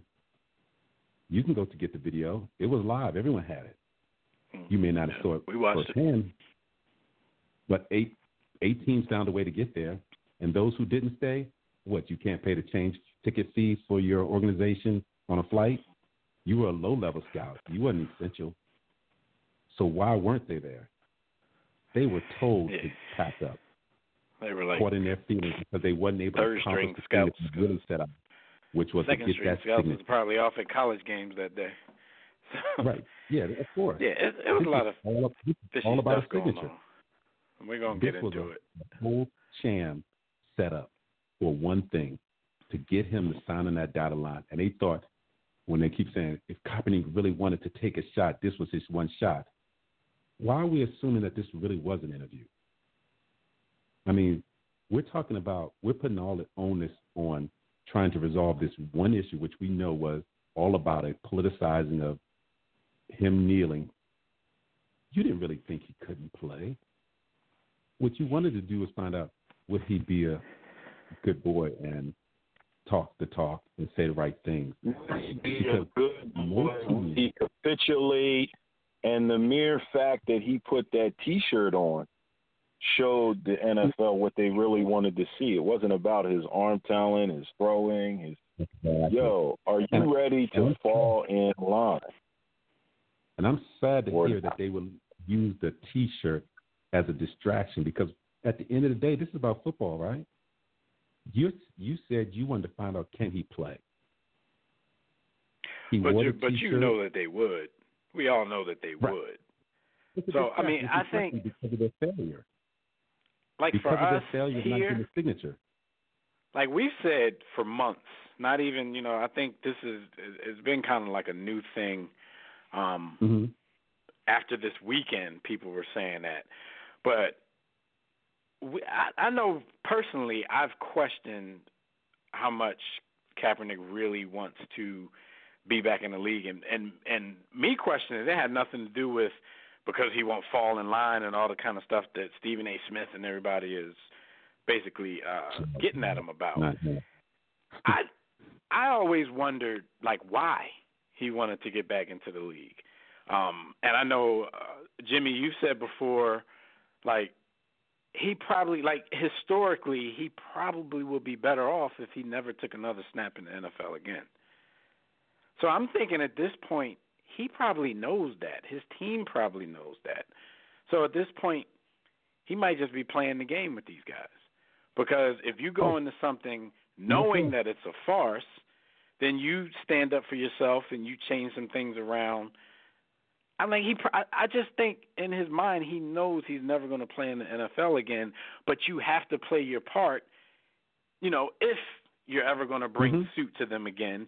And because that waiver actually said something about that, he definitely had to put his foot down on that. I mean, that's just speculation. Like, you know, I don't know. Maybe he really, really, really wants – I mean, this is something he dedicated his life to. So there's that. But I apologize for dominating the statement, but I agree with you 100%. Football is entertainment. Right. He has a platform to be able to get all the news circuits that be talking about it. He had to show up. People are like, why did you even show up if you didn't want to play? Right. No, he had to show up. He knew the scenario. It was very clear, the situation and how doubtful this could be the real thing. It was that last straw which cemented his thoughts or anticipated thoughts. I think he just had those guys on standby. I don't think that was the initial intent to say, look, we're just going to run this practice over at the other field. I think that was just on standby because I think they underestimated and he outsmarted them. And like they just don't like in case they try to, you know, throw something sneaky in there. Right. Let's have this place ready. They asked on Wednesday, hey, who are going to be my receivers? And there was no response. What program are you asking me to throw? Was the sort of like there's a listing of throws that they will ask in the program right. for him to have They to wouldn't perform. even give him a list of teams that had committed. Like that kind of just started leaking through the media, but they wouldn't give him a list of teams. Because they couldn't give the names because they had not. It's one thing if you call the team and say, hey, guys, who's interested in going? I'll set this up. No, the NFL set it up and then told teams. So that told you, hey, guys, hustle up, go get somebody. We got to make it look like there was no collusion here and that we have interest so that when we do have him come through and perform, and don't worry, we're going to control the media because we're going to only be the ones taping. And so we're going to leave. His arm didn't look that good. I got a bigger question for you. Yes, sir. What participation and influence did Sean Corey Carter have in all of this? I don't know. I don't think he did. I know there's leaks of saying that he helped push this out there because he was mad. So I believe he had a voice, or I don't want to say used him. I've always felt, and I'm judging. I think they've been using him since the minute they signed that deal, but that's just me. Exactly. I'm judgmental on that. So I come in biased with the thought. But the fact to hear him say he was disappointed in Kaepernick, I'm scratching my head saying, why are you disappointed? Again, you don't have any skin in this game other than you wanted to look like Jehovah, i.e. the Savior.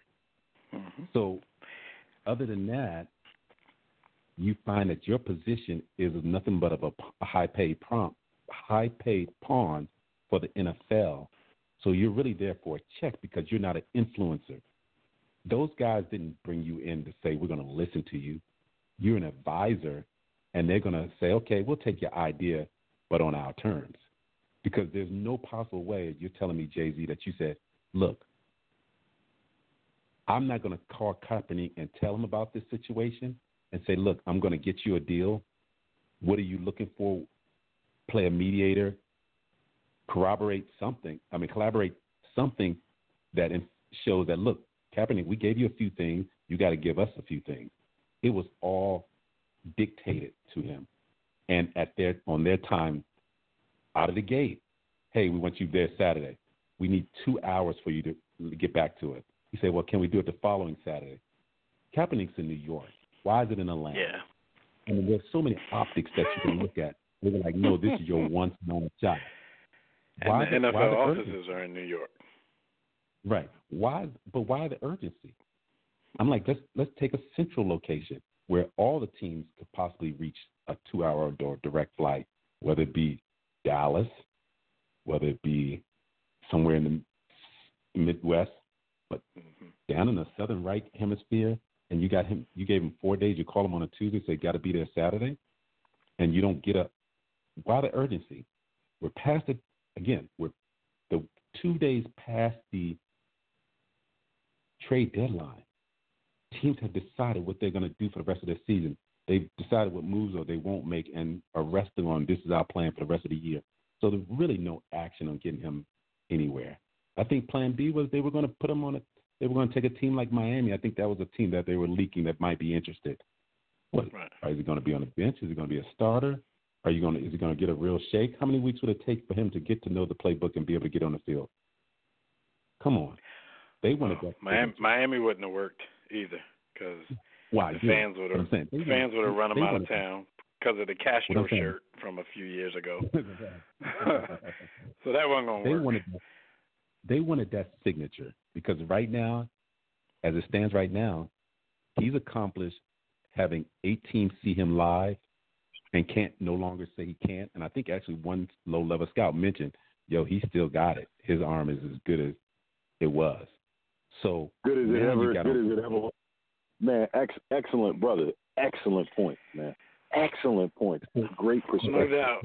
And Reg, we gotta go, but we appreciate the call. Man, Reg, this is one of our better calls, man. Reg, make sure you call in and keep up with us every week, man. I was about to say, Reg, your call basically turned into a segment. You were like a guest.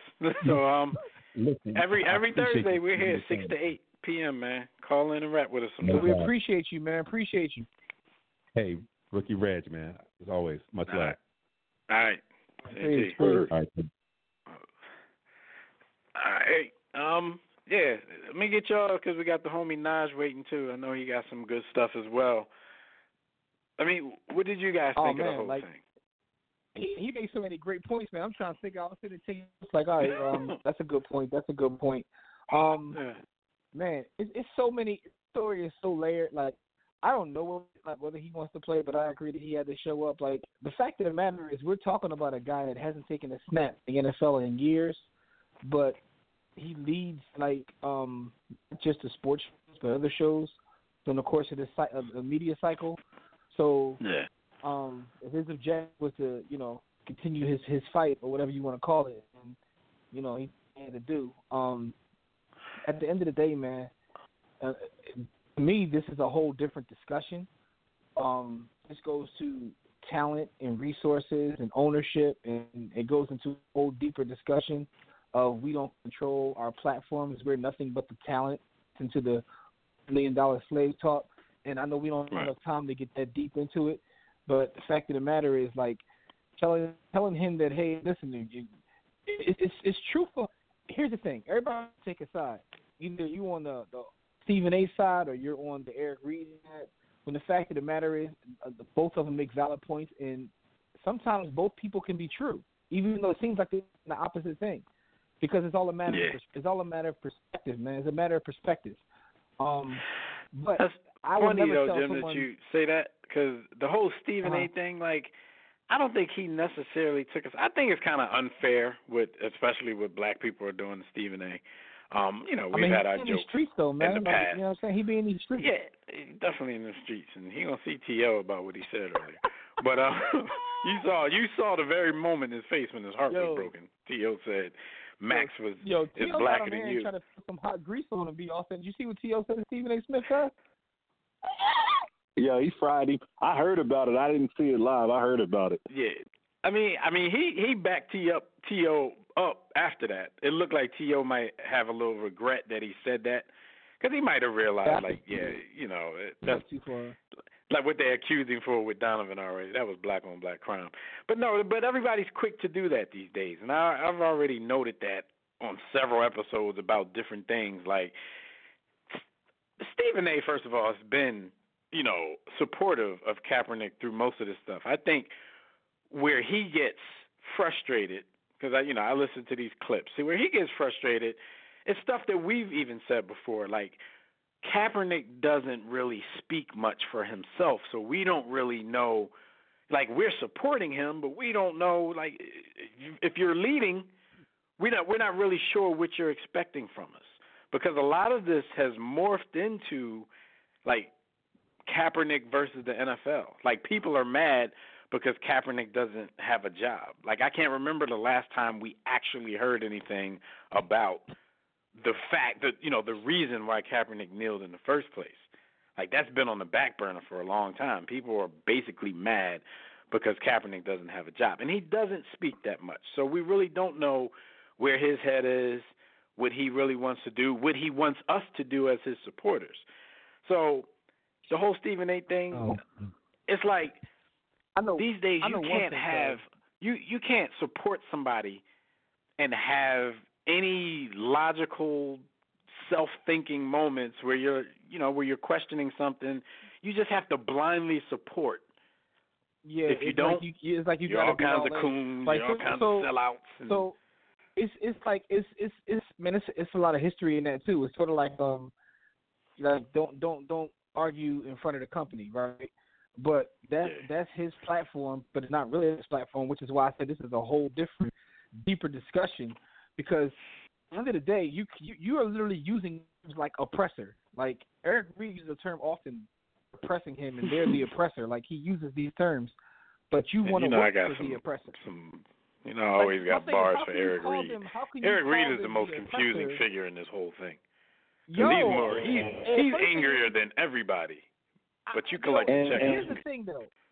I think his heart is in the right place, but I don't even know. Like, and it's just like people want to take things absolutes for one, and they don't want to deal with context and nuance, because nothing is in black and white. The whole scenario on any angle, any way you look at it. I mean, the NFL, at the end of the day, right, is an organization. It's a private entity. It's a large organization. It's billions and billions of money. And at the end of the day, when we talk about business, a business exists to do a thing, which is to make profits. So if they're able to make profits without dealing with this, that's what they're going to do. Fact of the matter is, when I say we, I'm talking about the culture doesn't own platforms, although we are the talent in pretty much almost anything that has to do with sports, entertainment, but we don't have this ownership, so we end up begging our quote-unquote oppressors for jobs. On one hand, they're oppressing me, they're my oppressors. Then on the other hand, I want to work. Come on, man, like, and I get it. But this is not this is not a meritocracy. It's like you have the talent to play. Like, dude, there's a lot of people that have a talent to play. And I'm not trying to come off on a Stephen A. because I'm also like I'm a supporter of Kaepernick, fan of Kaepernick. But at the end of the day, man. But we've had questions. We've had opinions. You know what I'm saying? Like, and I question the whole ESPN thing too. Like Stephen A. comes off too much. First of all, Whitlock is going way too far. It's not like he want to exchange hands with somebody. Like that was my next point. My very next point, Jim, was like I think it's unfair how people are treating Stephen. Where you got like Whitlock, I don't care what you say about him, because Whitlock from minute one of this story has seemed like it was personal for him. He calls Kaepernick names. He, all kinds of stuff. It just seems like he was against him. He wants him to fail. Mute Muhammad Ali. He calls the boy Mute Muhammad Ali. No, but for him it seems funny. personal. I ain't gonna lie. That's kind of funny. But hold on though. but that also Stephen A. is not in that category, but people are placing him in the same category. But that also goes to show you the kind of platform. And that's not cool. That shows the platform that Stephen A. has, because as I brought this up to most people, they have no idea about the vitriol that shit like is saying. Like the Stephen A.'s platform. That's because people already refuse to listen to his ass. And a lot of y'all, man, I'm gonna tell y'all another thing that bothers me too, man. We quick to want to give, and I'll use the term, give people invitations to This whole love fest with Max, y'all gotta chill, boo. Y'all gotta chill. Max like, is a black hero on, now. Yeah, now he's Max is a black hero. And the funny thing is, Max is a good dude, from near as I can tell. But black folks gotta relax, man. All a white guy has to do is play a saxophone or dance real good or say something minorly supportive. If they show any semblance it's empathy crazy. or love to our community, we jump behind them ungodly. Like we, but that's the thing with Max. Like I never thought Max was a bad guy. Like I spoke with somebody about this today. I've always viewed Max as an ally, but Max is also like he's speaking from a place of privilege. So the stuff that he says, it sounds great, but everything is not realistic to us. You don't have he hasn't lived the plight that we live, so it sounds all easy for him to say certain things, and black people love how it sounds, and we cheer, and now Max is the guy, and he's blacker than Stephen A. But Stephen A. was basically a lot of these arguments. He's just trying to give Max a perspective of reality, of how difficult it is, how we always have to be better than them to get stuff equal to them. And here's my thing, but man. people, and I say this I don't know. Someone I just think Max has work. doubled down on the black love recently, just because he sees how people are. He loves getting the love. I think he's doing it at the expense of his co-host. And that's kind of not cool. He always wanted to be a member of Wu-Tang, but that's either here nor there. Like, he got a rap album, right? Yeah, I know. This also comes from someone. This comes from someone who was a fan of his, to the point where, like, I don't even listen to sports radio because I think most of it is garbage. I don't even listen to it at all. But when him and Marcellus had a show together, I would literally download the podcast because I thought that was those two together actually worked very well on radio. So I respected his work, and I respect. But this whole, like you said, he's throwing his partner under the bus for one, and he's acknowledged, like, yo, I'm on your platform. He said that several times. I'm on your platform. So he recognizes that's really the Stephen A. show, whatever you want to say. And I also understand his perspective of like handed down by Skip Baseless. Yeah, he's like, what am I supposed to say? And also, there's a rumor that Skip is going back, by the way. They said Skip's contract is up. He's going whoever paid the highest ransom. He don't care who it is.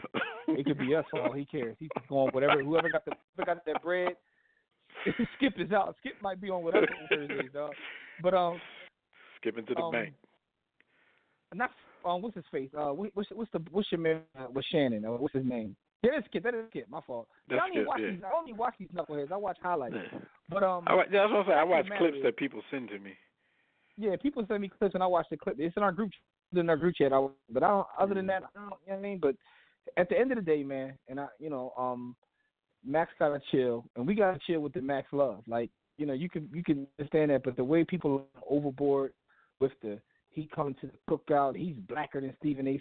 Smith, he's this, like, y'all go way too far, cuz y'all go way too far. Yeah, T.O. owe that man. Y'all gotta chill. T.O. owe that man an apology, man, for real. He used to defend T.O. ass when everybody was calling him them kind of names. All right, but anyway, let's get to the phone lines because we don't have that much time left. We got a lot of stuff we wanted to get to, but it don't look like we're going to get to it. So let's get some more opinions on this. We got the homie Naj calling in from down GA. What up, Naj? War damn Eagle.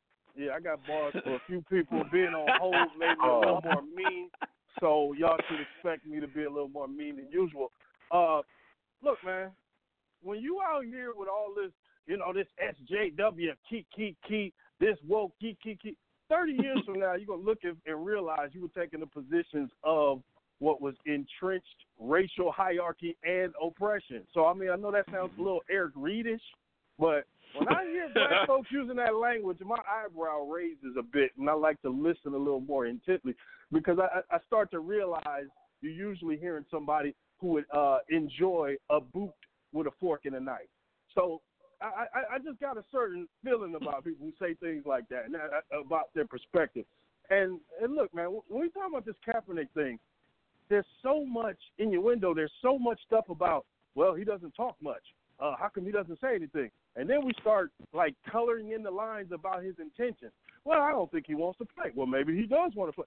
None of that matters. The issue is we're talking about a labor situation to where somebody was illegally,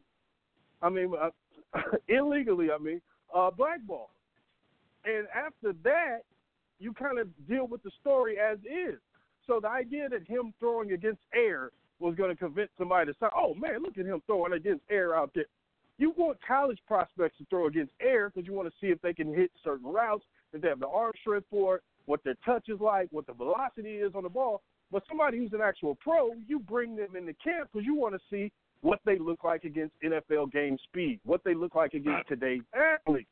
So if they were serious about Kaepernick, a team calls, he goes in, it doesn't work out like everybody else, and they decide yay or nay whether they want to have him. Like, the fall for this farce was what it was, and, salute the Cap for treating it that way with the T-shirt, because, that's all this was, man. They were trying to get that dude to sign the waiver. And look, y'all are a lot more generous to Stephen A. than I am. We're talking about a man who basically, we watched the situation to where we saw an entertainer and a journalist. The great Howard Bryant came on the show like, look, man, I went to Atlanta, talked to sources. Yeah, he was out there. Piece the puzzle. He was out there tweeting with a dead phone. All right, and my man is out here just yelling out, just loud opinions as usual. It's entertaining, but it's not informative. I don't think, all that shit. Like, look, man, the Screaming A character, like, you got to chill out. But that's the thing. I never thought Stephen A. was informative. Like, that's his shtick. I never thought he was informative.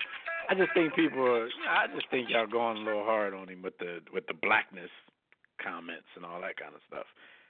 But no, you've heard us dog Stephen A. for basically being a fraud. Right.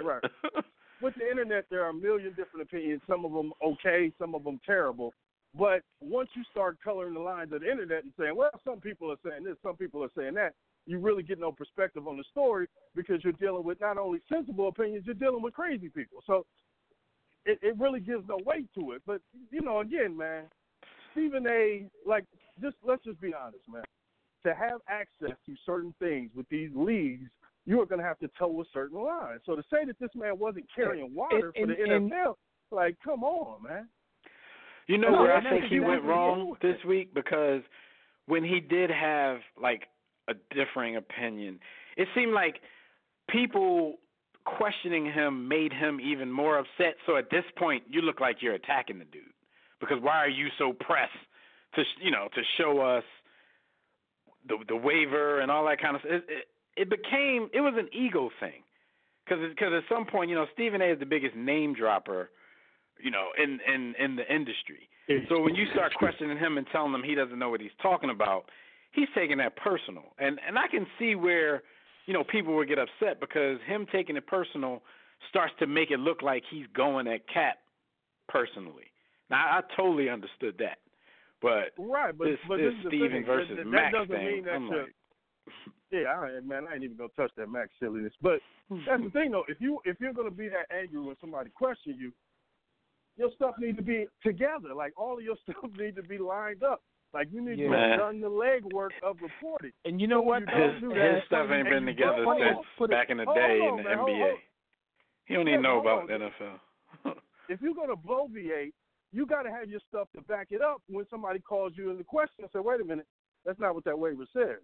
Matter of fact, why do you have that waiver? Because you wanted to tell the NFL side of the story. That's why they gave you access to it, dummy. And look, that Myles Garrett stuff y'all were talking about earlier, as we all know, he went too far. That was crazy to see the man hit him with a helmet. I will say, if that happened on Sunday during the 1 o'clock slate, we wouldn't even be talking about it. It wouldn't be a big deal. Yeah, it was the only game in town. It was the only show. So they got to do it. You made an interesting. Oh, go ahead. You made an interesting point when you said that he has to do certain things to maintain a certain level of access, right? Because in listening to what he's saying about Cap, he's basically saying, like, be like me, play the game, bow down, and do what they want you to do, so you can get that whole seat at the table nonsense that people love to talk about. And that's what's interesting, because Jimmy, he playing chess. Y'all in Philly. My homie, y'all probably know him. Shout out to the great the guy M. Tillery. Y'all probably know him. Mike Tillery. Years. Yeah. He asked David Stern a certain question during Q&A, and all of a sudden he didn't get credentialed anymore. So when you talk about access with these leagues and going outside of what they want to talk about, yeah, that can lead to that. And as far as the Myles Garrett thing, everybody's missing the interesting stuff there. This is a barbaric game. It's the NFL. This is not gentleman's fencing. Like, first of all, during that game, a dude left the game because he was bleeding out his ear. Like, this is football. It's barbaric. But the thing everybody's missing is the culture of football. As a D lineman, I cannot have everybody see a quarterback rolled on top of me and said something to me, and it looks as if he's physically got the best of me for a hot second. I have to retaliate. I got to go crazy. I have to retaliate. Then we move to Pouncey. Pouncey had to kick, bite, damn near Hulk Hogan leg drop. He had to do everything because, look, you can't hit my quarterback with a helmet. I got to show out. It needs to be known that I showed out when this dude violated my quarterback. Like, those are the interesting things here that everybody's missing. Pouncey's going to be held in high regard all around the league. He'll never have an issue getting a job as a free agent. You can't sit in that old lineman room and lead men if you stood there while somebody hit your quarterback in the head, bro. Like, that was a 10-year that was a 10-year thing he did right there. He's going to keep getting checks just for doing that, man. But overall, though, dude, like y'all said, man, I don't listen to most sports radio now either. It's gotten really bad. Well, this side says this, that side says that. Like, it's really bad at this point, but it is what it is because we're talking about, like, high-level social stuff, and we're trying to stuff it into these small interactions based on what athletes do or say or what the league does or say. And, you know, the conversations get convoluted because of it. You know what I mean? These conversations are usually too big for these small little things that we're talking about. So think about labor and the MLB probably about to be locked out next year. Think about labor in the form of so many unions being gone now, and you kind of realize the moment that we're in. We got a whole gang of regular working class folks out here yelling boss talk. I think boss is right. I think he shouldn't have it. And you're looking at him like, don't you understand in the grand scheme of things, you are the one who would have a grievance against the boss? Like, but hey, temporary embarrassed millionaires. That's Americans for you. We kind of crazy out here. It is what it is. No doubt. But thanks for letting me go off, Dope stuff, man. No doubt, man. Hit us next week. Thanks for your call, man. As usual, Josh. brother, man. Appreciate you. Thanks. Y'all be easy. Yo, everybody, they making our job easy tonight. We had some good calls, some great calls. That was back-to-back fire calls. Yo, let me ask you a question, man. Is it me though, or we about to fall off that cliff though in a minute? But go ahead. Is it me? We about to drop into Bolivian. Yo, do you know who? Yo, quick question. I gotta before you do that, on top, I gotta ask y'all a question real quick because I don't know what y'all perspective is. Is it me or is it like, you see a fight in a baseball game or a hockey game, it's like treated one way versus the NBA and the NFL? I'm not trying to say nothing. All I'm trying to say is, it was cats asking for Myles Garrett to be arrested. They was talking about assault and what he could be charged with. And I'm like, I hear that in NBA fights, and, NFL fights, but not in the mothers. Am I reaching or no? I mean, I don't know. Like hockey, I never want to put hockey into the mix because, I mean, that's in their rules. Like, you can get down, but you're gonna get a penalty, at the end of it. But I don't know. Baseball, I think the games they play in baseball are real dangerous. Like, it's a game to them to throw a 90-mile-an-hour ball near somebody's head. Like, what if his reflexes ain't like that? No one calls them criminals or barbarians. Like, that's assault. They have a bat. That's a deadly weapon. Hand. Yeah, I mean, because that's happened before. It's in Gus's new article. Yeah, read that on the website. and it was talking about this. It was way back. This baseball player, I think somebody threw at him, and he ran out there with the bat. I couldn't get from the store if he actually hit the dude, but I think he hit him with his bat. I don't really know what happened to him, but it was way back in the day. The ball was getting ready to. Remember, the ball was getting ready to rush the pitch. He turned around at first. He kicked the catcher. I know y'all seen that clip. You know what? He drop kicked the catcher first. That's a smart move though, because every time you do that, the catcher is usually right behind you. So as soon as you cock back to hit the pitcher, the catcher gonna sneak you.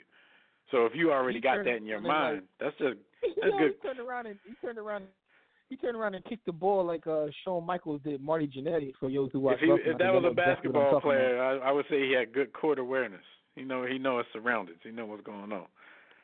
Like just turn around, you just start rushing the pitch and you just turn around and Rudy Tomjanovich, the catcher. Shout out to Kermit. We had a whole lot of stuff we want to talk about. Like I said, we had some great calls. So we let everybody rock tonight, man. Just a couple of things. And we got to talk about some of this later because there's a lot of context and stuff that goes into some of this stuff. But the quote of the week, man, it was something from Luka Doncic, the newest NBA Hall of Famer. He said, "Today when I slept, the nap, I dreamed I was going to score 16 in the first quarter. Then I scored 17. So I was like, dreams don't come true." That was Luka, in the first quarter of his 42-point triple-double. And in the next game, he followed it up with a 30-plus point triple-double, and the talking heads are going crazy. I heard somebody on talk radio this morning ask his co-host, dead serious, is Luka Doncic going to be a top 20 player of all time when it's all said and done? Like, let him finish year 2. He nice, but let him finish. Like, calm down. Shout out to LeBron James for the stat of the week. LeBron is the first player to record a triple-double against every team in the NBA. Little bit of context to this. Actually, Russ almost accomplished this first. On October 28th, he was 1 assist shy of a triple-double against the OKC Thunder. This, this is a little easier when you switch teams. Like Magic Johnson would have done it, but he never switched teams. So the only team Magic hasn't gotten a triple-double against is the Los Angeles Lakers. The only team Larry Bird never got a triple-double against is the Boston Celtics because these dudes never switched teams. So this was basically back in those days when superstars generally stayed with the same team. This was kind of impossible. So, but, shout out to the dudes, LeBron, Russ, who should do it in his rematch against OKC. People switch teams these days, so you can do stuff like this. But it's a hell of an accomplishment to score a triple-double against the whole damn league. It's a hell of an accomplishment. Carmelo is back. Yeah. Shout out to Melo. Yeah.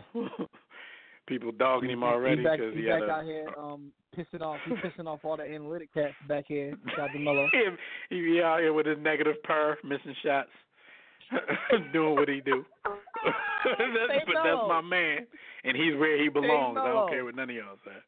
Hey Melo, Melo's the fakest deep quotes ever on IG. Melo got a chill on IG, man. He like an IG sop with them fake deep quotes, but that's either here or there. We was gonna drop in the Bolivian, but the bull hung up. So, all right. We're gonna shift the whole. Gonna shift the whole show. But what else? Today in sports history, 11/21/73, Pete Rose wins the NL MVP with the Cincinnati Reds. It's a damn shame Pete Rose still ain't in the Hall. In 11/21/1982, the NFL resumed its season following a 57-day player strike. According to Richard Sherman. Get your popcorn ready because that's going to happen again. A piece of history that we got to touch before we get here, man, which was like Wednesday, November 20th, 2019. Ben into the three-pointer, yo. Woo! Ben! He on his way. Reggie Miller. That's black history. That is black history, man. Yo, before we go, though, crazy part about that, that joint was in the flow, smooth. It looked confident. I don't want him don't veer out your lane. I don't want you to start doing that all the time. But you gotta do something back you gotta there. Chill now, keep the defense right now, honest. He leads the league in 3-point percentage. He's 100% from the field from three. So don't shoot no more. The Sixers are undefeated in games where Ben Simmons hits the three. That's your real status of the week. Let's get the hell out of here. There you go. Let's get out of here, man. Thank you, brothers and sisters, for joining us for another briefing in the War Room. Shout out to everybody in the chat room, Facebook. Anybody who got through, shout out to Reggie for getting through, via social media, then called in. And, shout out to everybody who did get in, man. Great calls tonight. People who didn't get through, we apologize. Special thanks to Fred Perdue and Gus Griffin for their segments. Tune in next week live right here on demand. We're going to talk NFL, everything else happening in the world of sports. Probably Kaepernick again, probably some sort of racism or some sort of police brutality. We'll be talking about all that. So until then, enjoy your weekend, enjoy the start of next weekend. We'll see you right back here next time. Catch everything we do at our hub. Our hub is warroomsports.com. Find everything right there. Also, make sure you pick up a copy of my book, Sports the Book, at sportsthebook.com or at that hub of warroomsports.com. But until next time, everybody, don't accept mediocrity. Be steadfast in the war against ignorance. We'll see you chumps soon.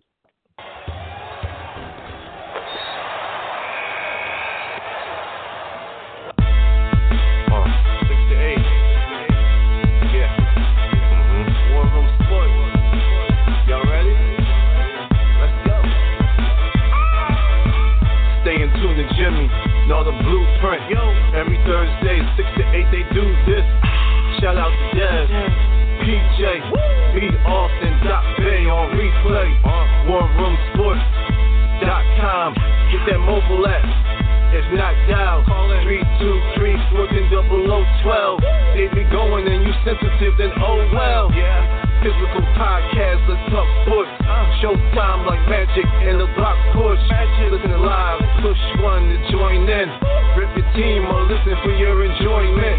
Hip hop scholars, pit stop and knowledge. Should be in sports credits, I ain't talking college. 5 guys, no beef though. Corporate secret, but the streets know. Belafonte, I got a G flow. KC royalty, I'm in beast mode. 2 hours, get your game up. Who's the best in sportscast? You better name us. War Room Sports. Yeah, Jimmy, Dev, PJ, Doc Beck, B. Austin. I'm Jock. Up and coming on the beat.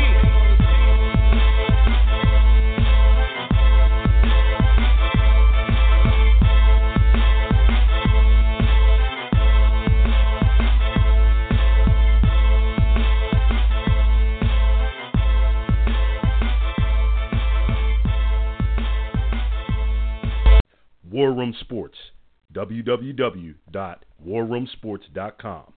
What? Ain't no more to it. It is Ryan here, and I have a question for you. What do you do when you win? Like, are you a fist pumper, a woo-hooer, a hand clapper, a high fiver? I kind of like the high five, but if you want to hone in on those winning moves, check out Chumba Casino. At ChumbaCasino.com, choose from hundreds of social casino-style games for your chance to redeem serious cash prizes. There are new game releases weekly, plus free daily bonuses, so don't wait. Start having the most fun ever at ChumbaCasino.com. No purchase necessary. VGW. Void where prohibited by law. See terms and conditions. 18+.